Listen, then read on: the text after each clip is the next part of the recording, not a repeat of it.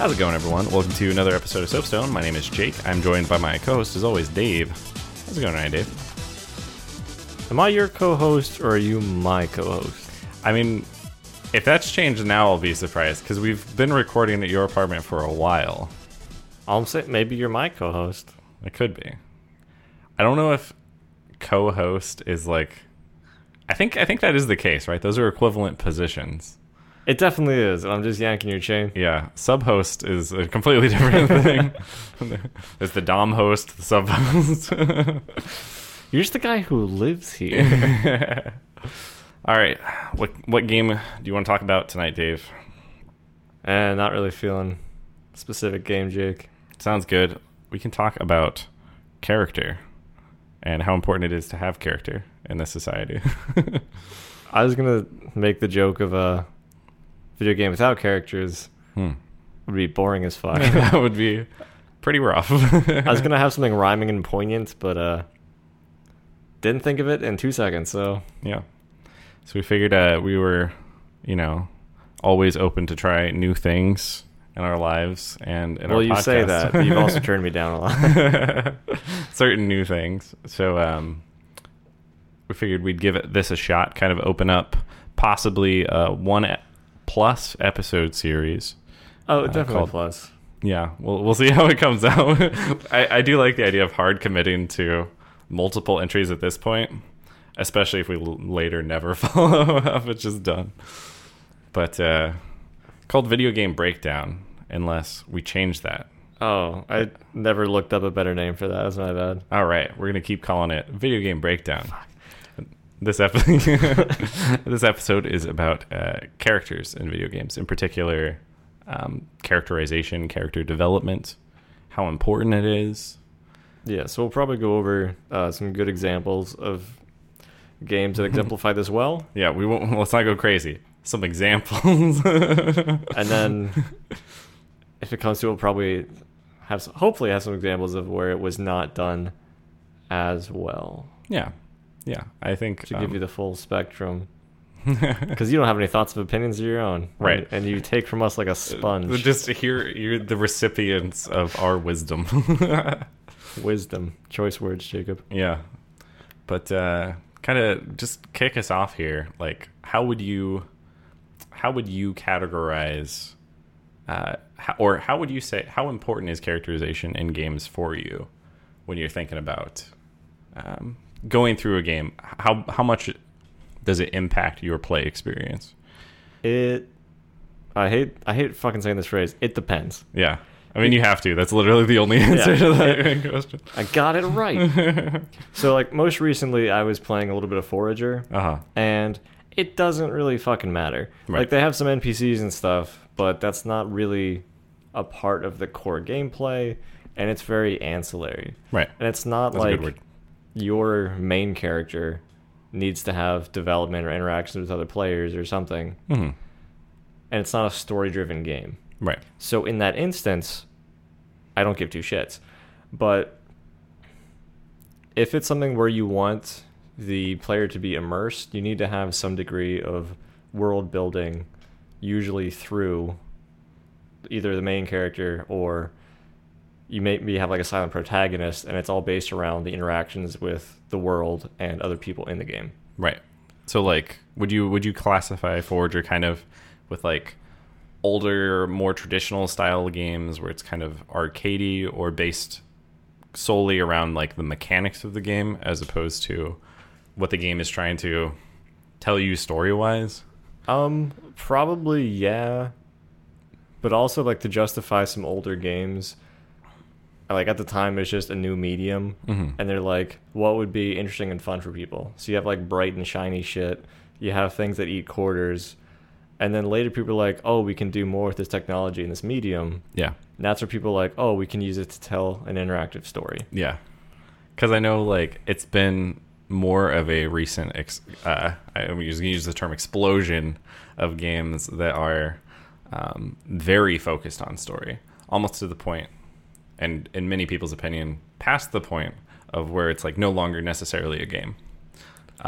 Like minimum level of interactivity, maximum level of this is basically a movie at this point. Oh, the walking simulator category? Yeah, exactly, yeah. Yeah. Or sometimes even beyond that. There's a, I don't recall the name of it. It's on Steam.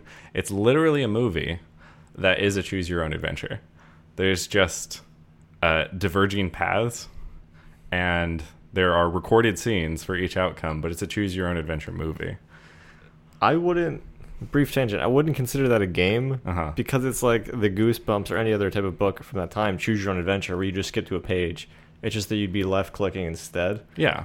So, but it's like, that's kind of like to bring this into characterization and like characters storytelling. That's literally all it is, right? It's stripped out all of the game mechanics or the gamehood, in that case, and it exists purely as a medium to tell you a story, which is, I would put that on the opposite side of the spectrum from like kind of arcade or traditional games where it's like, I found a cool mechanic and a cool idea and let's build a game around it. Something like Portal.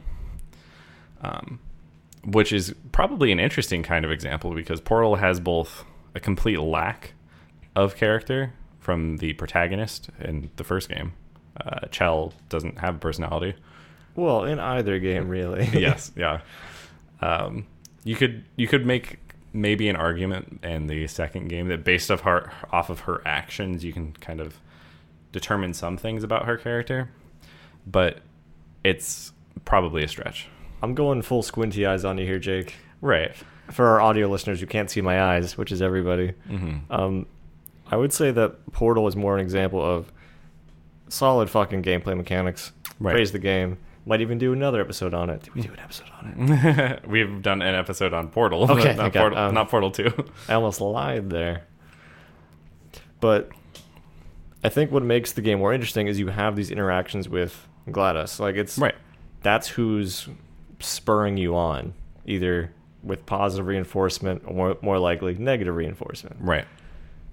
But like the character's really cool and interesting because she's very sarcastic and like heavy-handed with it. Yeah.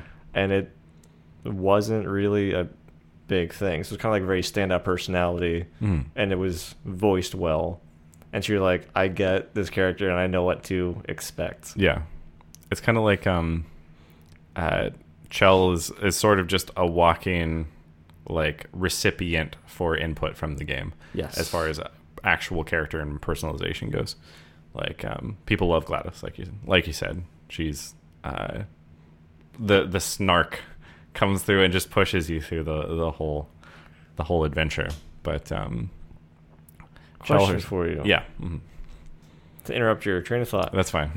Do you have a preference between the example there being like a silent protagonist where kind of the other characters in the world have a lot of personality, or do you prefer when the main character has a lot of personality? Yeah. So this was one of the few points I actually thought about.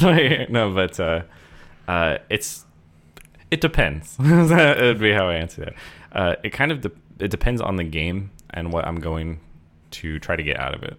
Okay. So like, give me an example of each. So a game I don't care, or actually there's two types probably of games I don't care if the protagonist has a personality. Would be a open RPG where you're given choice in some capacity, and in that, not having a personality actually allows you to project whatever playthrough or character you want to run with. Your play style. Yeah, I'm not gonna like say like, oh, you ran through in Skyrim and you killed everybody, so you're a bad person. No, maybe you're just playing a bad person in that playthrough, right? And that's something that like a lot of open world choosy RPGs where like choice matters, things like that, derive a lot of their fun. And recent kind of examples in that space where traditional IPs like Fallout have moved to voice characters and characters that have their own like specific kind of, you can choose a response, but your character's emotional reaction to events as they happen is all fixed because you have voiced responses. Yeah.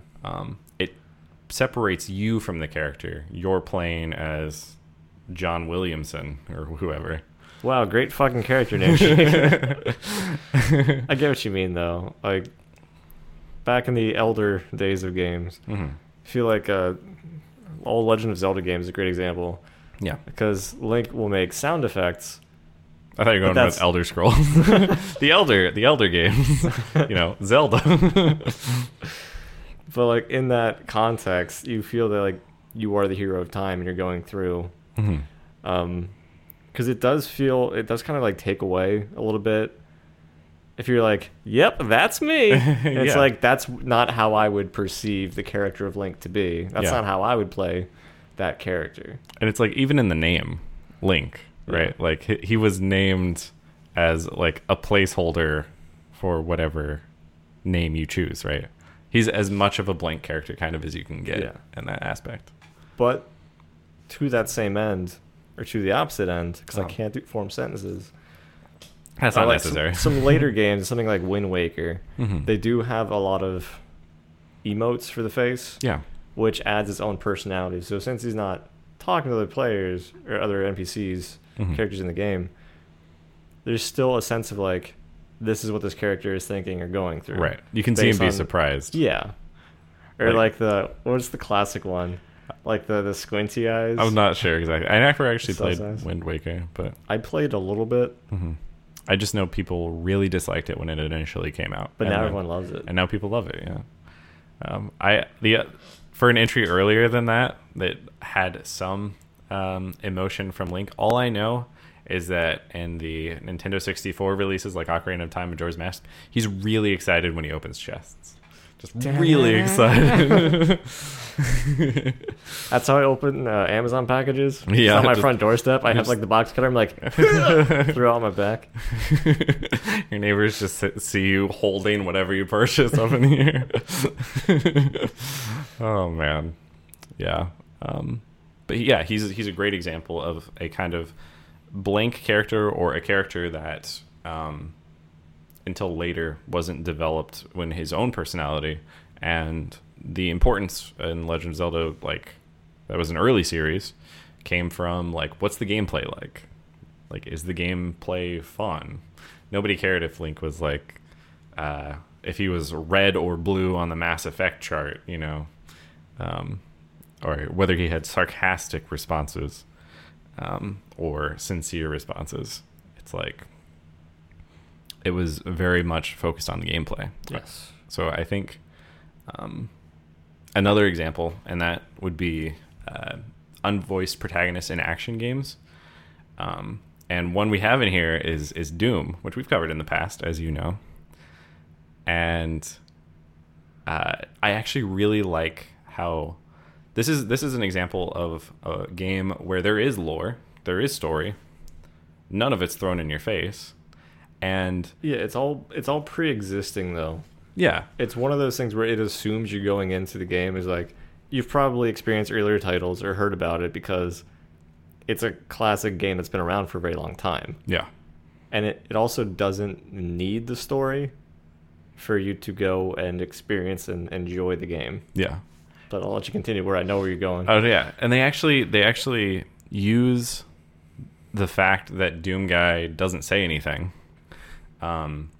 to their advantage to inform the early game player, because as you know, reviewers, as soon as they pick up a game now, they don't know how to like walk through elevator doors or interact with anything.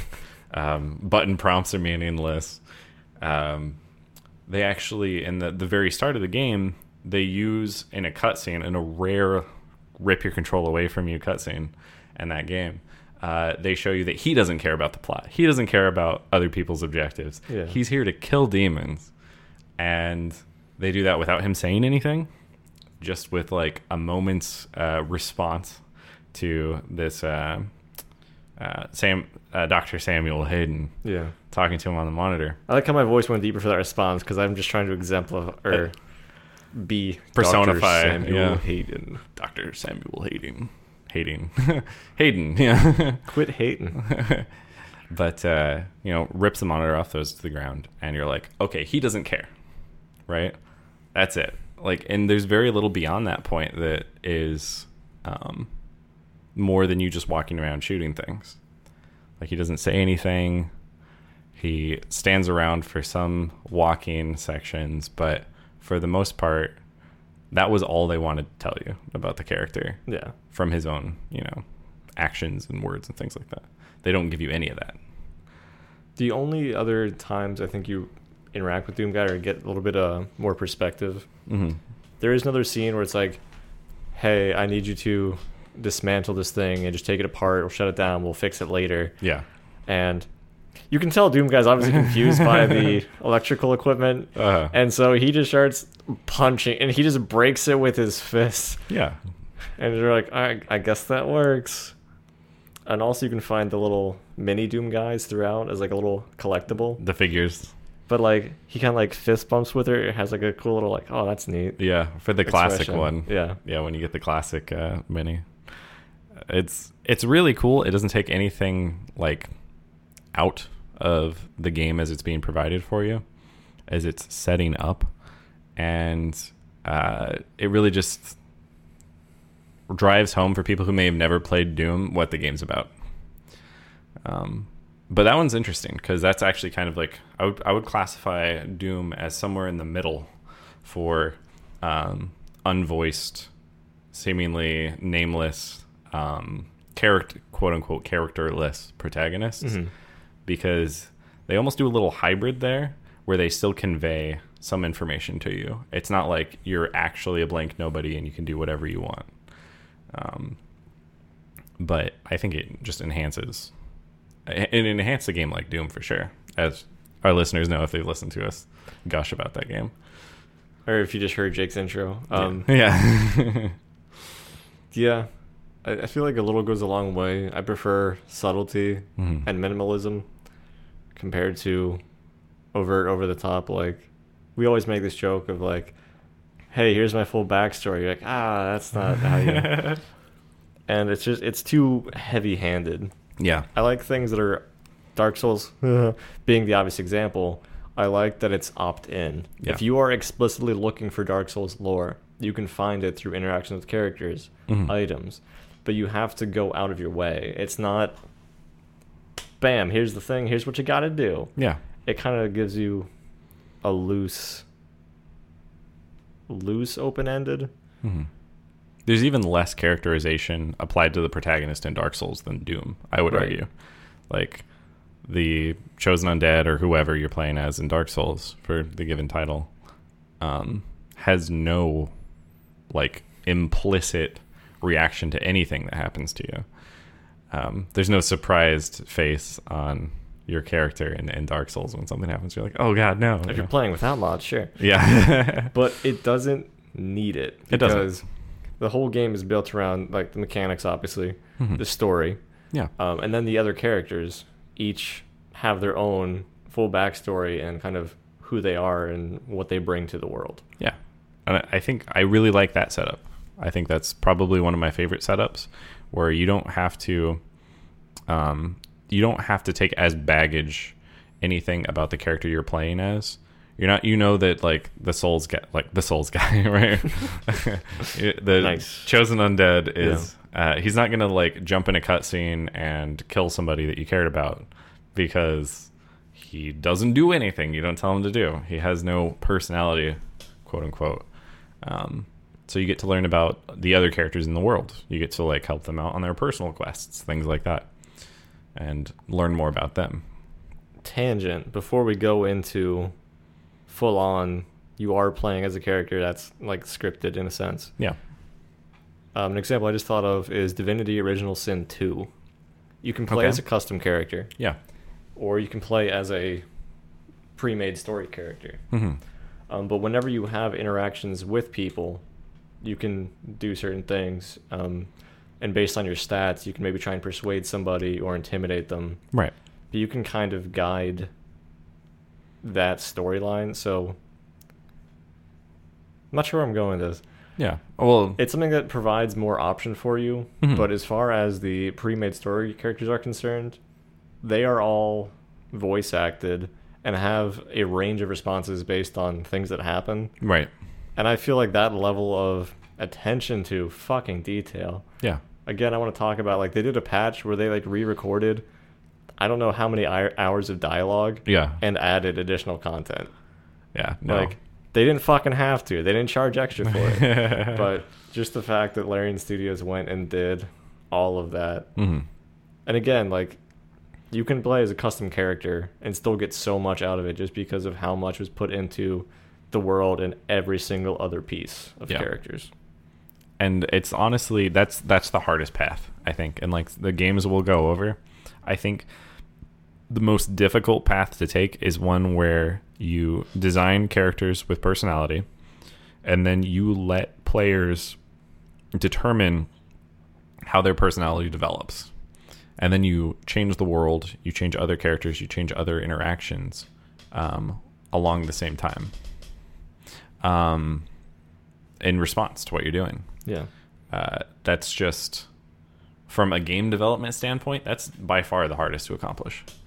It takes the most resources. So yeah, it depends what type of experience you want to sell. It's like it's the RPG, right?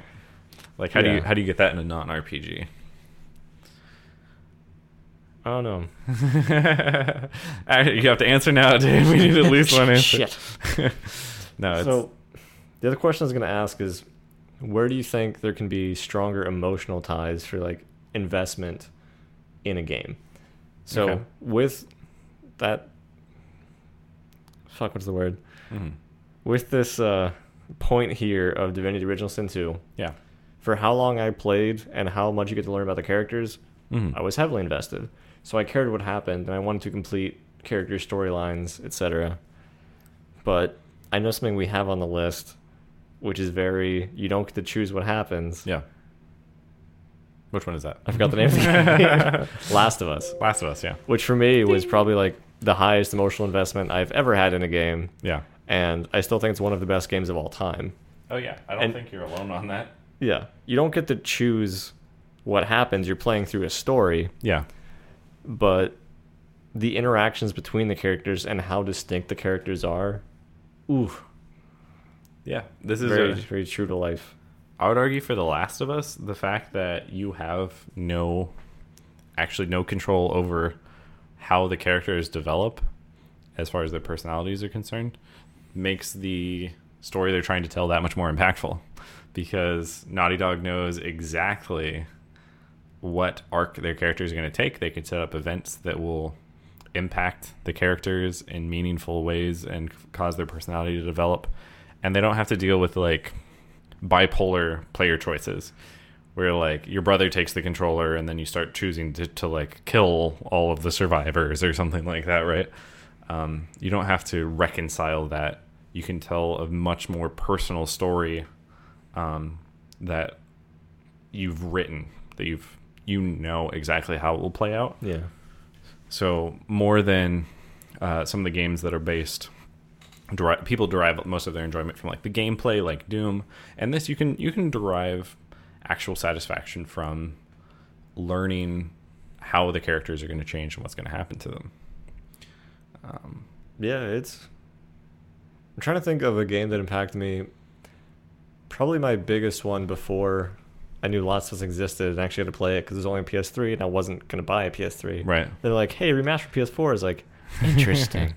PS3 is just like in the middle here, right? Yeah. Like people know PS2, people know PS4. What was PS3? System that wasn't really backwards compatible.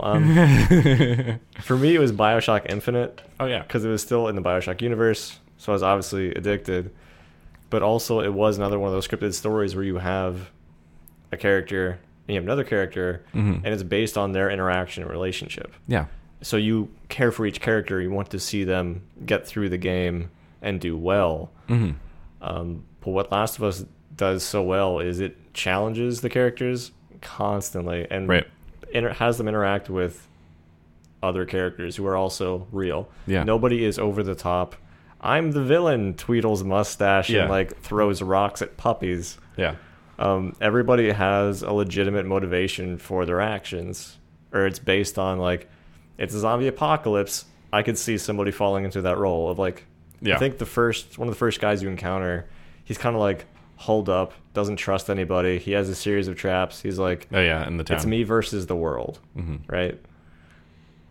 Yeah, it's really just a playground that is entirely derived from that concept, right? Like, apocalypse happened, how would real humans react to this? Yeah. Like, not Fallout, like exaggerated robots and mutants. Like, how would people actually deal with this, and what would the ramification be? Ramifications. I would even go another step further to say, I think one of the reasons it does that so well is because it doesn't rely on humor at all. Oh yeah.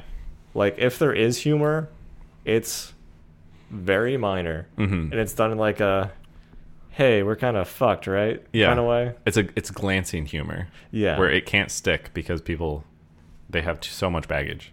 Shit's way too heavy in that game for you to be like, here's the jokey character, here's the mood lightener. Yeah. Who has like a theme song when they walk into the scene. The Fonz shows up, you know.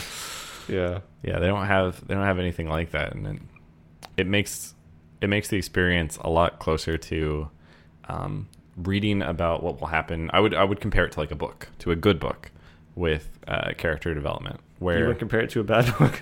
Yeah, I would compare it to a good book in this case.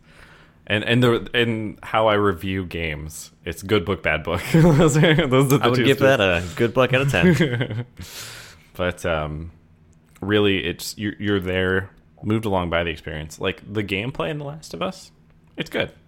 Yeah, it's like solid. It's absolutely solid. I honestly don't care really whether it would be slightly better or slightly worse. My overall enjoyment of the game would not be majorly impacted, which is sometimes rare for games. That's because I wanted to know what happens in The Last of Us. Like, it's like a book.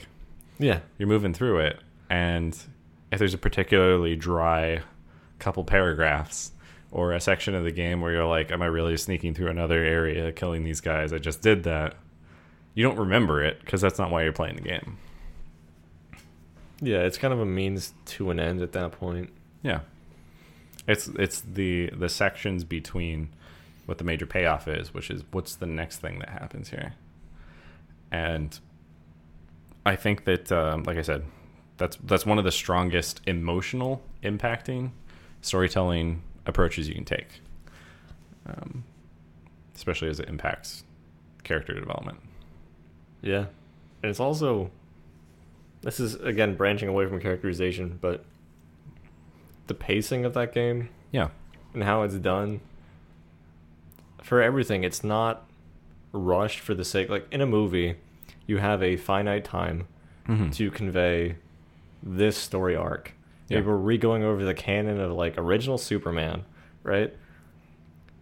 A lot happens, I'm sure, in the actual origins of Superman if you go back to like comic book lore. Yeah. But you can't touch upon all of that in a movie time span. Exactly. Unless you break it up into a bunch of things, and you're like, it's really dry. I feel like they're just milking it for money at this point. How many origins do you need, right? It's a lot, as it turns out. Modern movies have told us it's a lot. Yeah, and I don't know. I end my thought there. Yeah. It's it is someday we're definitely going to have an episode. I think when on the Superman? next 64? on Superman. We've already talked about it, but I think when the next Last of Us game comes out, we'll have to come back and talk about the current Last of Us game. But, the not quite Last of Us. Yeah. Most of us, but not all of us. It's like two people have left the party. You're like, most of us. But yeah, that's a really good example of the opposite of the blank character, the voiceless protagonist. There's other people in that space, obviously, but they'll share a lot of the aspects we've already talked about. Yeah. Gordon Freeman from Half-Life, he's the savior of PC gaming, obviously. Capitalized, PC gaming. Modern PC gaming, I don't know anymore. Maybe not, but 90s at least. And he exists basically entirely as a mirror for other characters to act upon. Like, he's just there to have people interact with him. Yes. Like, that's it. And I think that's perfectly valid as well. It's just, it's not going to invest me as much as a a story where the writing has more personal interaction with who you're playing as. Change up. And anybody who knows me knew that I would bring this up. Yeah. Undertale. Right. Okay. Undertale has a laid out story. Mm-hmm. It has defined characters and universe. Yeah. Your character is silent, Mm-hmm. but you can affect things based off of your actions, Right. which changes the interactions with the characters. So if you are pacifist and you're going through versus going on a murdering rampage. Right. So this goes into the RPG bucket of how the world reacts to what you do. But you're kind of a blank slate. You're Blank kid. completely. I don't think your model ever changes. Like you have 4 directions. Actually, I said a blank kid. I saw a comic earlier where it's just like everyone has assumed that Frisk is a kid, Yeah. but it was really like 38. It's just like, why do people keep treating me like this? I pay my taxes. That's true. Well, they said like kids were falling in holes. You're like, Yeah. so that's a kid, right? Right. Maybe people just assumed. Maybe it's like a Westworld thing where it's like, hey, we can put this information here. Scene change. You're like, okay, so we're on the same page. You're like, no, we've switched it up for you. No, you're the 38-year-old guy that follows the trail of kids into the hole. Where are those kids going? Maybe you're falling for dubious means. We don't know. You don't know. You know. Reach out to us on Twitter. Toby Fox, wrap that up for us. Thank you. Friend of the show, Toby Fox. The reason I want to mention Undertale is that was another very emotionally impactful game for me as far as investment and needing to like take a life break afterwards. Yeah. What was that phrase you used? I use a lot of phrases. I know.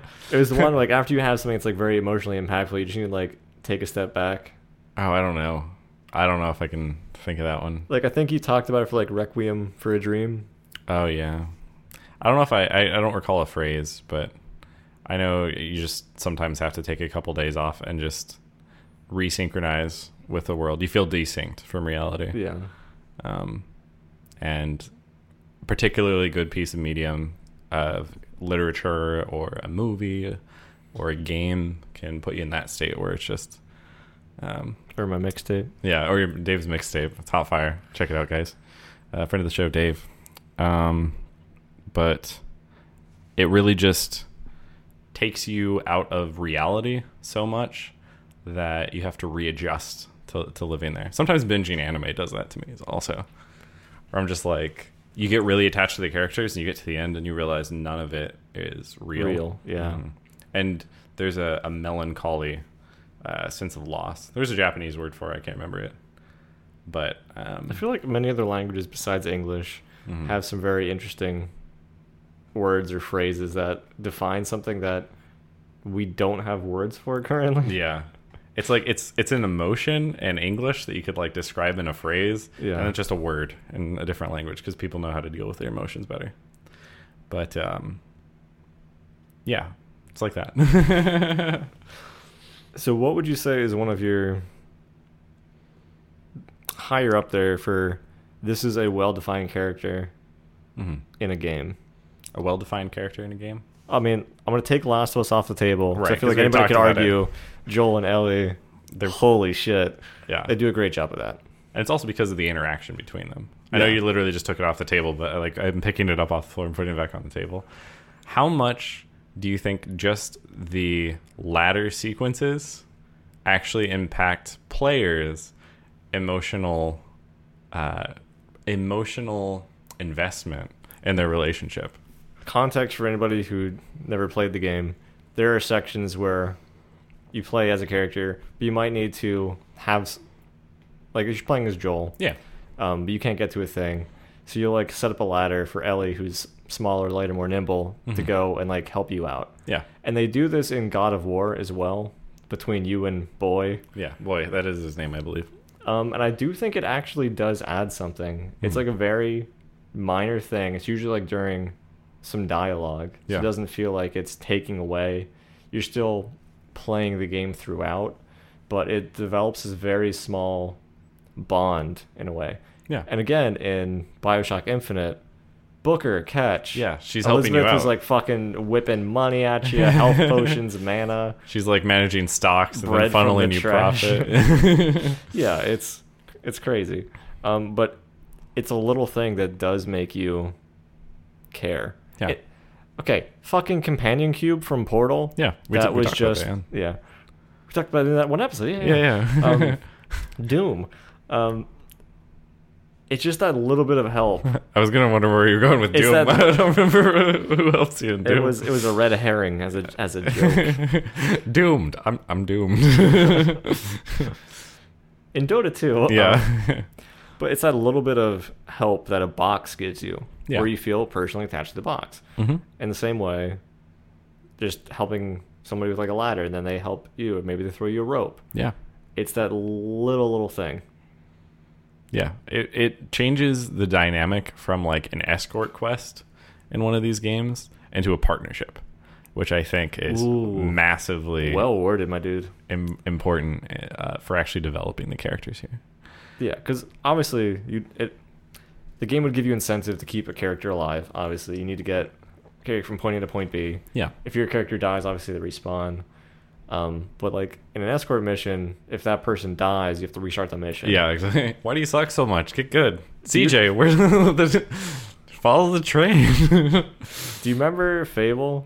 Yes. Yeah. Do you know which mission I'm talking about? There was a couple escort ones there. The one that stands out in my mind, you had to go like rescue somebody from a cave, Mm-hmm. and then getting to the cave is easy breezy. Yeah. On the way back out, it's like all these goblins spawned. Yeah. You're gonna be fine because you have swords and magic. Yeah. But this person's just kind of like following you slowly. Like, should I follow you? You're like, now's a really bad time. Yeah. It's super obnoxious. And Yeah. that's not how you develop a relationship between characters.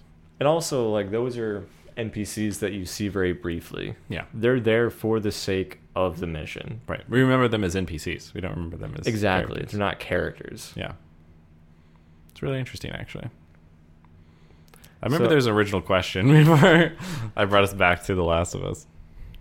Jake, I don't have a plan. I don't know if you've picked up on that in the past year or No, so. that's fine. Let's talk about how difficult and approaches necessary to pull it off it is to characterize characters in multiplayer games.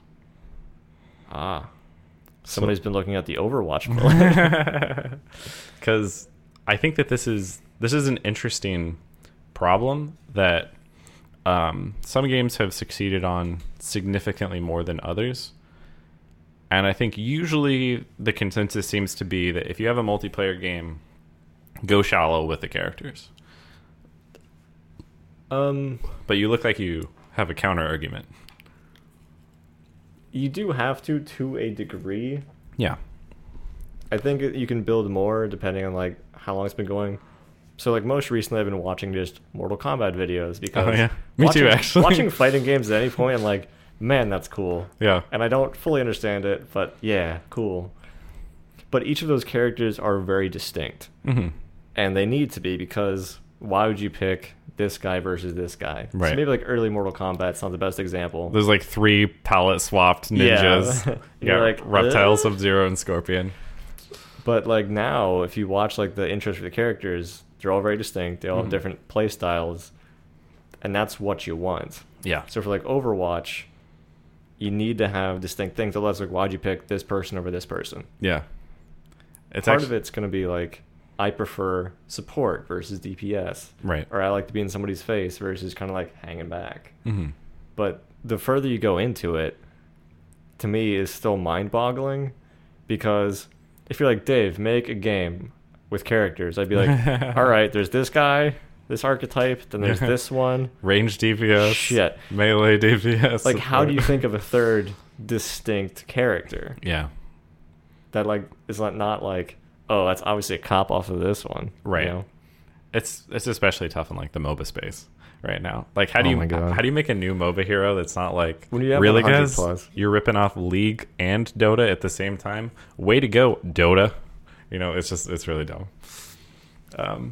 It's kind of impossible not to get a bunch of similarities for Yeah. anyone you release now. But when you said shallow Yeah. for Overwatch, could you elaborate on that a little bit? Yeah, it's kind of there's an entire space, I guess, of multiplayer games that exist now where the character development is capped at a point because, or at least it probably should be. And to qualify that,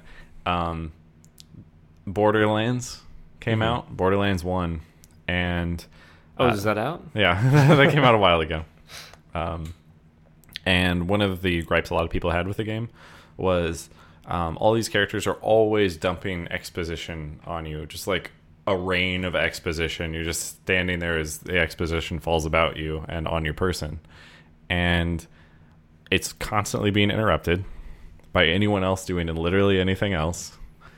And it really just didn't matter or assist. Like, it didn't push the experience at all. Unless you're playing with like two people and you're moving slowly and you're waiting for dialogue to end, there's no way that you fully experience what characters were trying to tell you in that game. Yeah. And the my other point I had for Borderlands is the protagonists, the playable characters in that, don't change at all.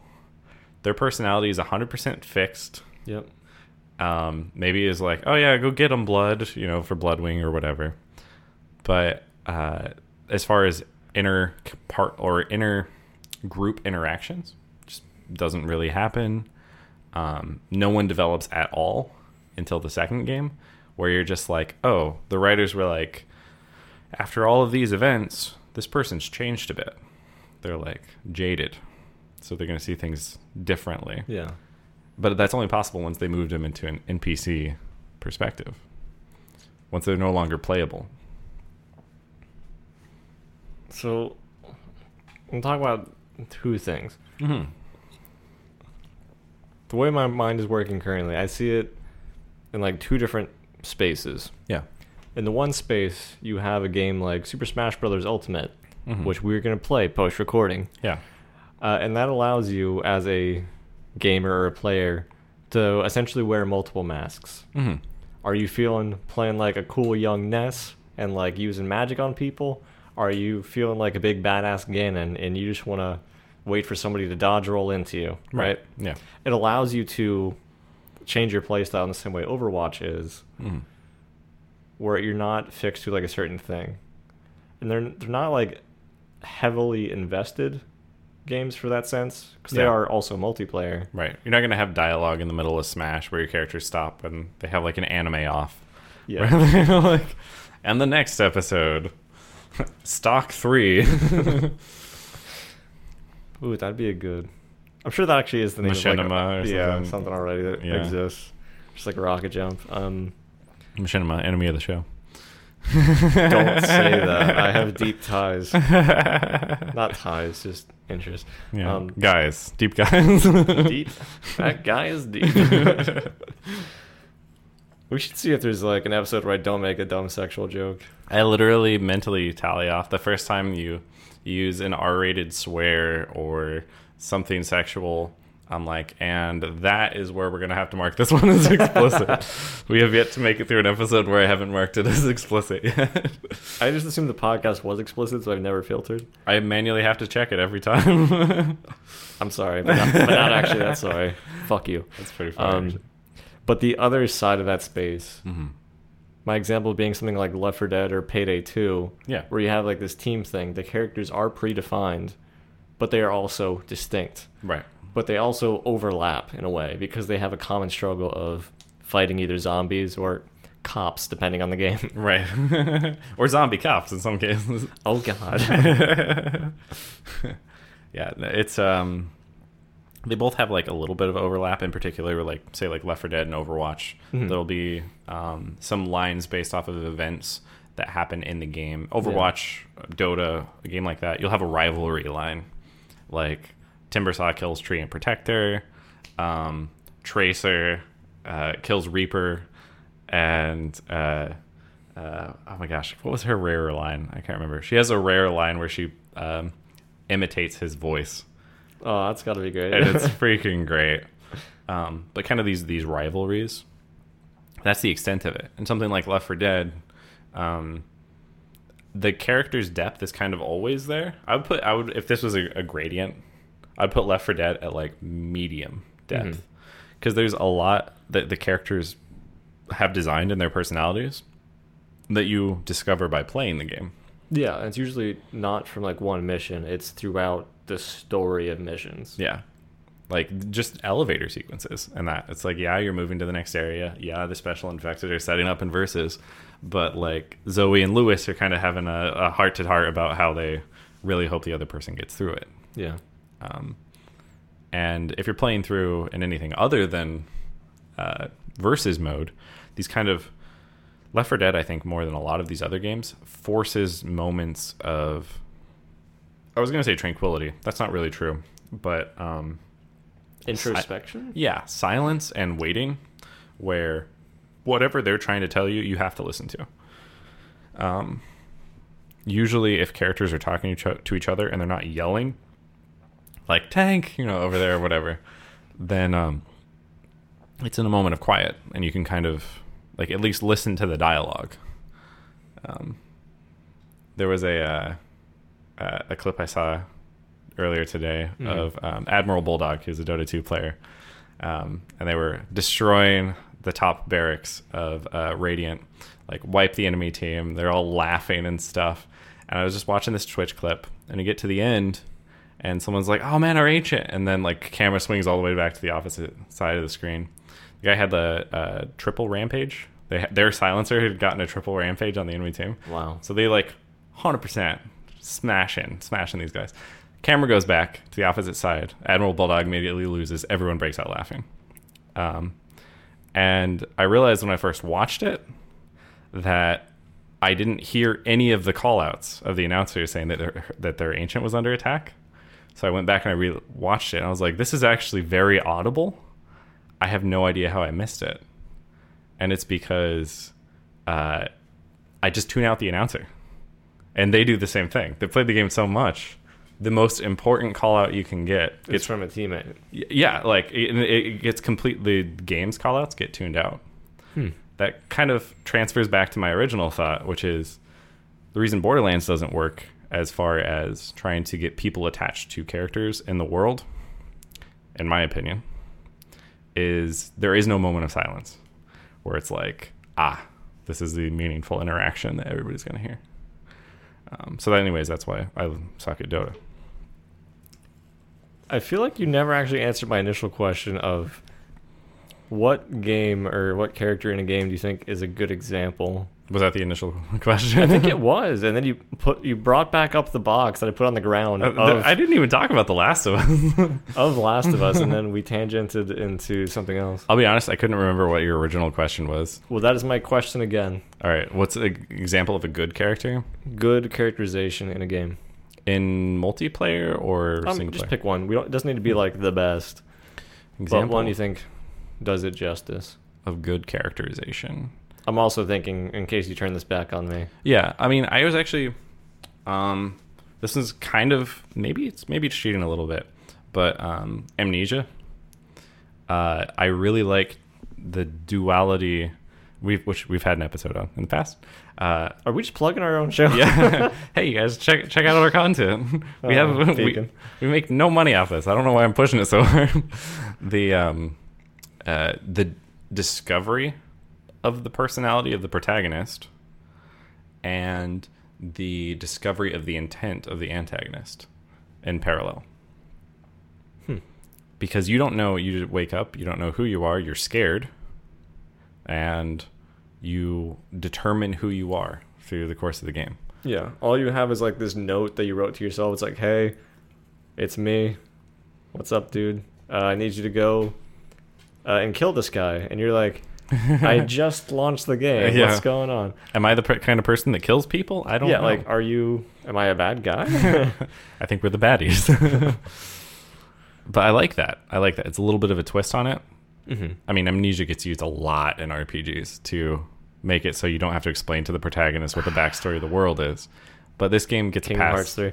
I feel, though, that is a good example of them doing it well. Yeah. Because it's the whole core of the game. Mm-hmm. Is you going deeper and deeper and discovering. And it's But not a blank slate either, No, it's not. which I like. You are very much Daniel. Yeah. I'm trying to think of my example. Yeah. I was like, you probably didn't expect me to have an actually good one with Amnesia. No, I expect our responses to be shit.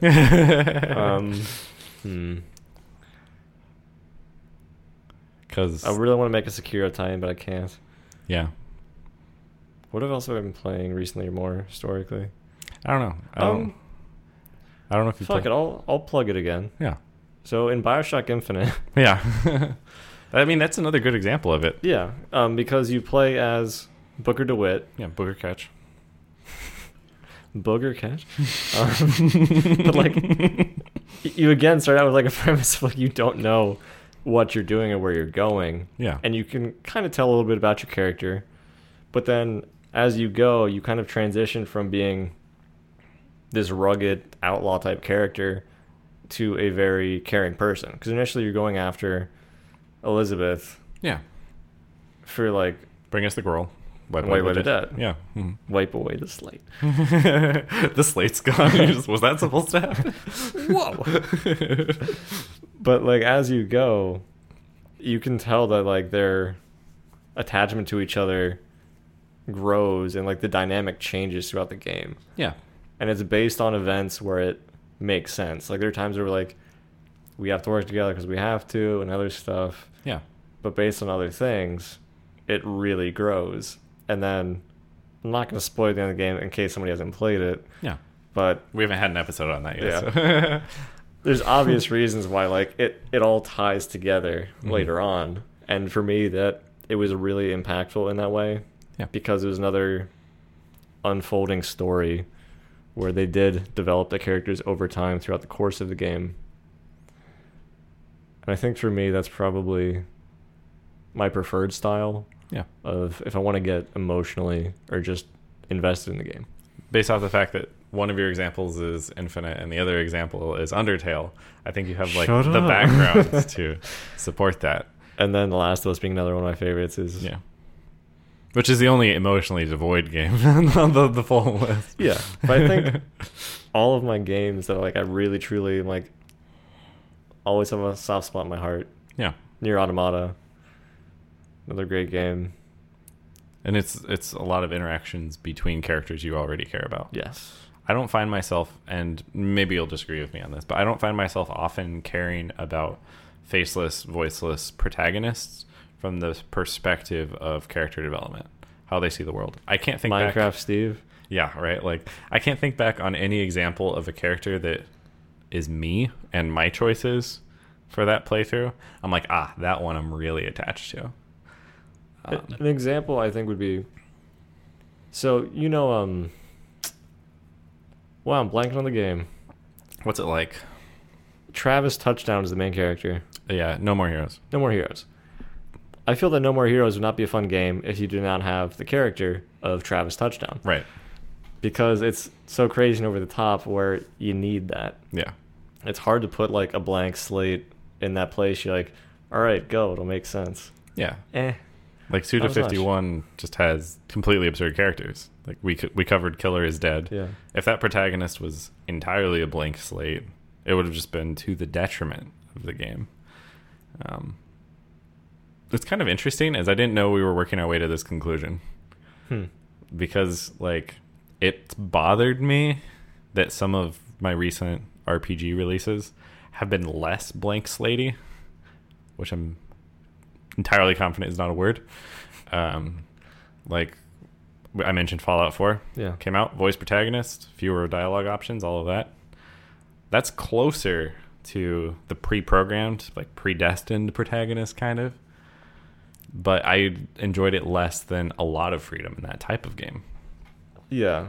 Going back to what you're saying, I feel that RPGs, like anything Bethesda makes, it behooves it to have a silent main character so you can choose your play style. Yeah. Because you are the adventurer. You go and do whatever the fuck. It's not about you. It's about the world and the characters you interact with. That's probably a good point.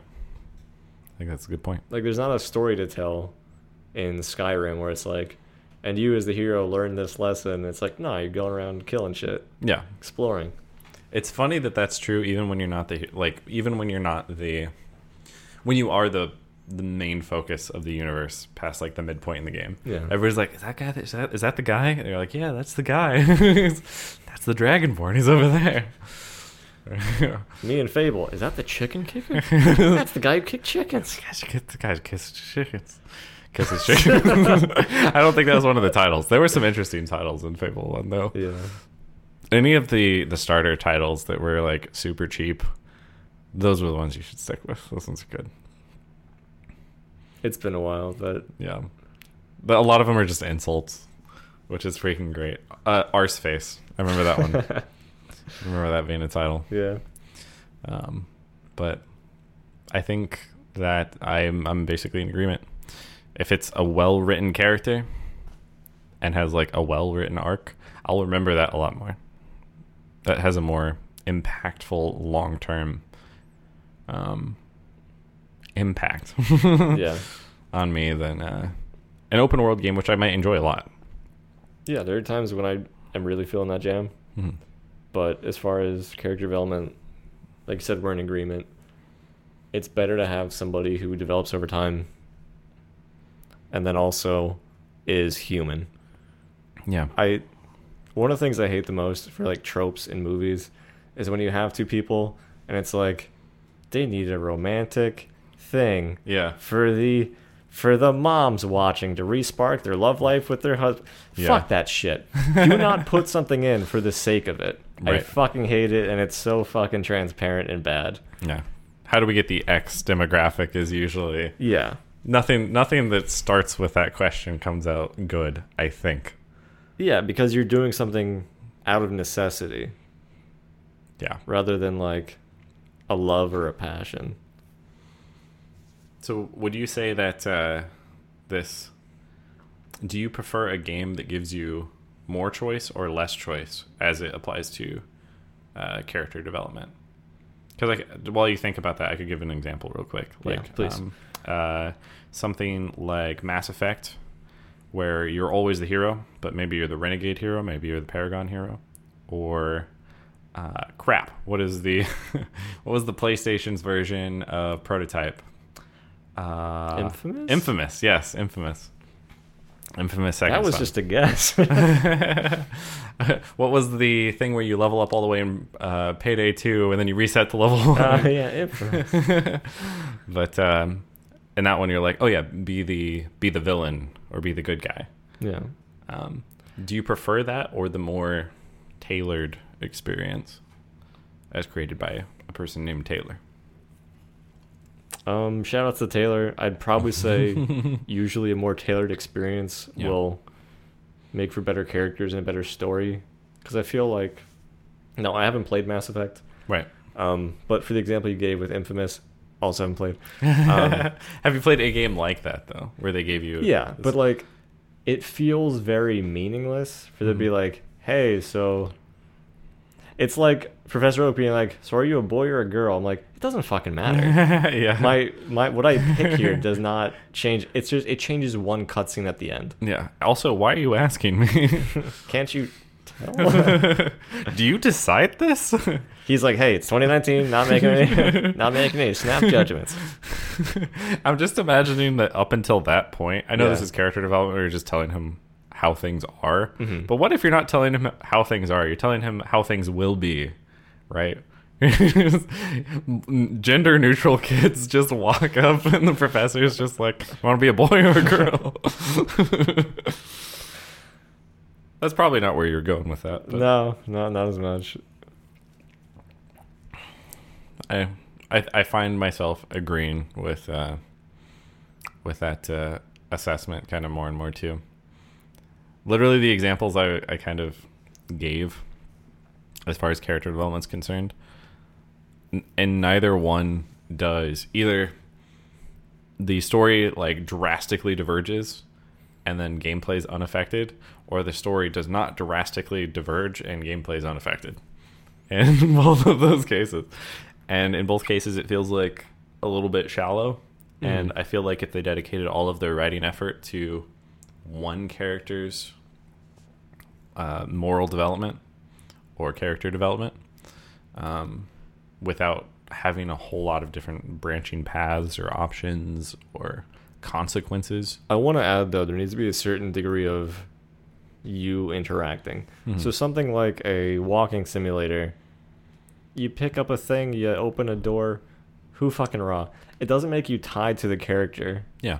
So, like, again, going back to Last of Us, when you, like, have to kill somebody who's human. We should just leave it on the table at this point.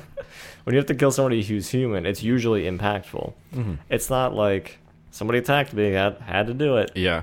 Like, there are some times where it's like, oh shit. Right. And the fact that you're actually doing it versus just watching a cutscene makes a difference. Yeah. Spoilers. Yeah. You kill humans. Maybe. So when you play as Ellie Uh-huh. in the winter, Oh, yeah. you essentially have like a boss fight with this guy who's the head of like a cannibal organization. Yeah, I don't know. Cult? Yeah, probably. Group. Yeah, the last one makes the most sense. But basically you find this out, and so like you're running from him because he wants to kill you. Mm. And you're in like this, essentially a diner, and you're kind of like going through and trying to sneak, make sure you don't get fucking detected. Oh, yeah, this is the sneak fight. It was super creepy. Yeah. And also the guy's name is David. Uh-huh. Please stop doing that, video game makers. But I can't do that. I dude. felt tense. I felt anxious because I wanted to kick this guy's ass, but I also didn't want to be murdered. Right. And the fact that I actually went through that engagement Mm-hmm. as a player versus just a spectator Yeah. made me give a shit. And now I'm like, I'm so glad Ellie got through that. I'm so glad I got through that. Exactly. You actually fear for the main character. Yeah. You feel like in a lot of RPGs where it doesn't matter, like you have a lot of choices, you can save and reload at any point. Like you might just do I've something. been a save scummy motherfucker. Yeah, you might just save scum to see what happens, which Yeah. I think is like I do that because I think everybody does that if you have the option. Because like, why would you not? You literally get to experience more content in a single playthrough and see what would have happened, which is a great question. But in a game like this, there's a chance, like Naughty Dog puts a lot of effort into their games. They might have a situation where you actually get her caught and then something bad happens and then they have you keep playing or something like that. Yeah. Like that's entirely plausible. And I was in the same situation. I was like, I was afraid for Ellie because I'm emotionally attached to her at this Yep. point. And like good job, like round of applause to developers if you can get your players to that point. There's actually kind of wrapping up that thought a little bit. An example of a game that's like that I know I don't think you've played it yet, but I did play a couple earlier this year. Last year. What's the game? Detroit Become Human. I did not. By the same people who made like Heavy Rain, Indigo Prophecy. I can never remember their company name, but everybody else knows it. You can look it up. That game has that concern for the main characters, and then 100% they will cash in on mistakes. You don't get like a restart. Yeah. Whatever happens, and the story moves on.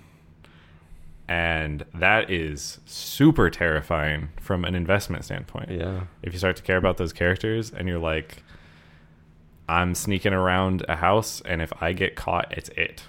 Like this playthrough, that's it. Yeah. For this character. It's it gets you in the game. It gets you in the game. So that's another good one. I recommend that one. Once we both play that, we can go ahead and make an episode on that one maybe. Shit, we don't make episodes on games anymore. That's fair, right? But any closing remarks on characters? On a scale of 0 to 10, how important now that we've talked through it all? Sometimes. I'm not gonna justify that with an answer. That's fair. I wouldn't either because I don't really have one. Again, just going back, like it really depends on the game. Yeah. If you're doing anything that's more story driven, where the character development matters, and they're not just like I'm sitting in the back seat to like watch the story type thing. Yeah. fucking put some effort into it. And then when it does, it's really paid off in games that I've come to love and enjoy. Yeah. Whatever you're doing, pour your passion into it. If that's a really cool mechanic and you're just going to build the game around it, go for it. That's awesome. That's how we got Super Meat Boy or whatever else. Oh, hell yeah. But if it's a story you want to tell the story and make your characters meaningful, give them flaws. We'll be along for the ride. Yeah. Nobody likes perfection. Yeah. Which is why so many people hate me. Let's end it on that joke. Yeah. So but I do want to hear other people's opinions because, again, we're just two guys who play video games. Mm-hmm. But if there's a certain character in a video game that you think is really well personified and you care about them outside of the game, as far as like how they've developed maybe throughout the series or anything else, or you just have good examples, use the fucking Facebook, people. Yeah. Facebook.com/SoStumpPodcast. Let us know who your favorite characters are from your gaming experiences and why that's the case. As always, you can send in feedback directly to our Gmail if you wish, soapstonepodcast@gmail.com. And as always, we will see you in the next one.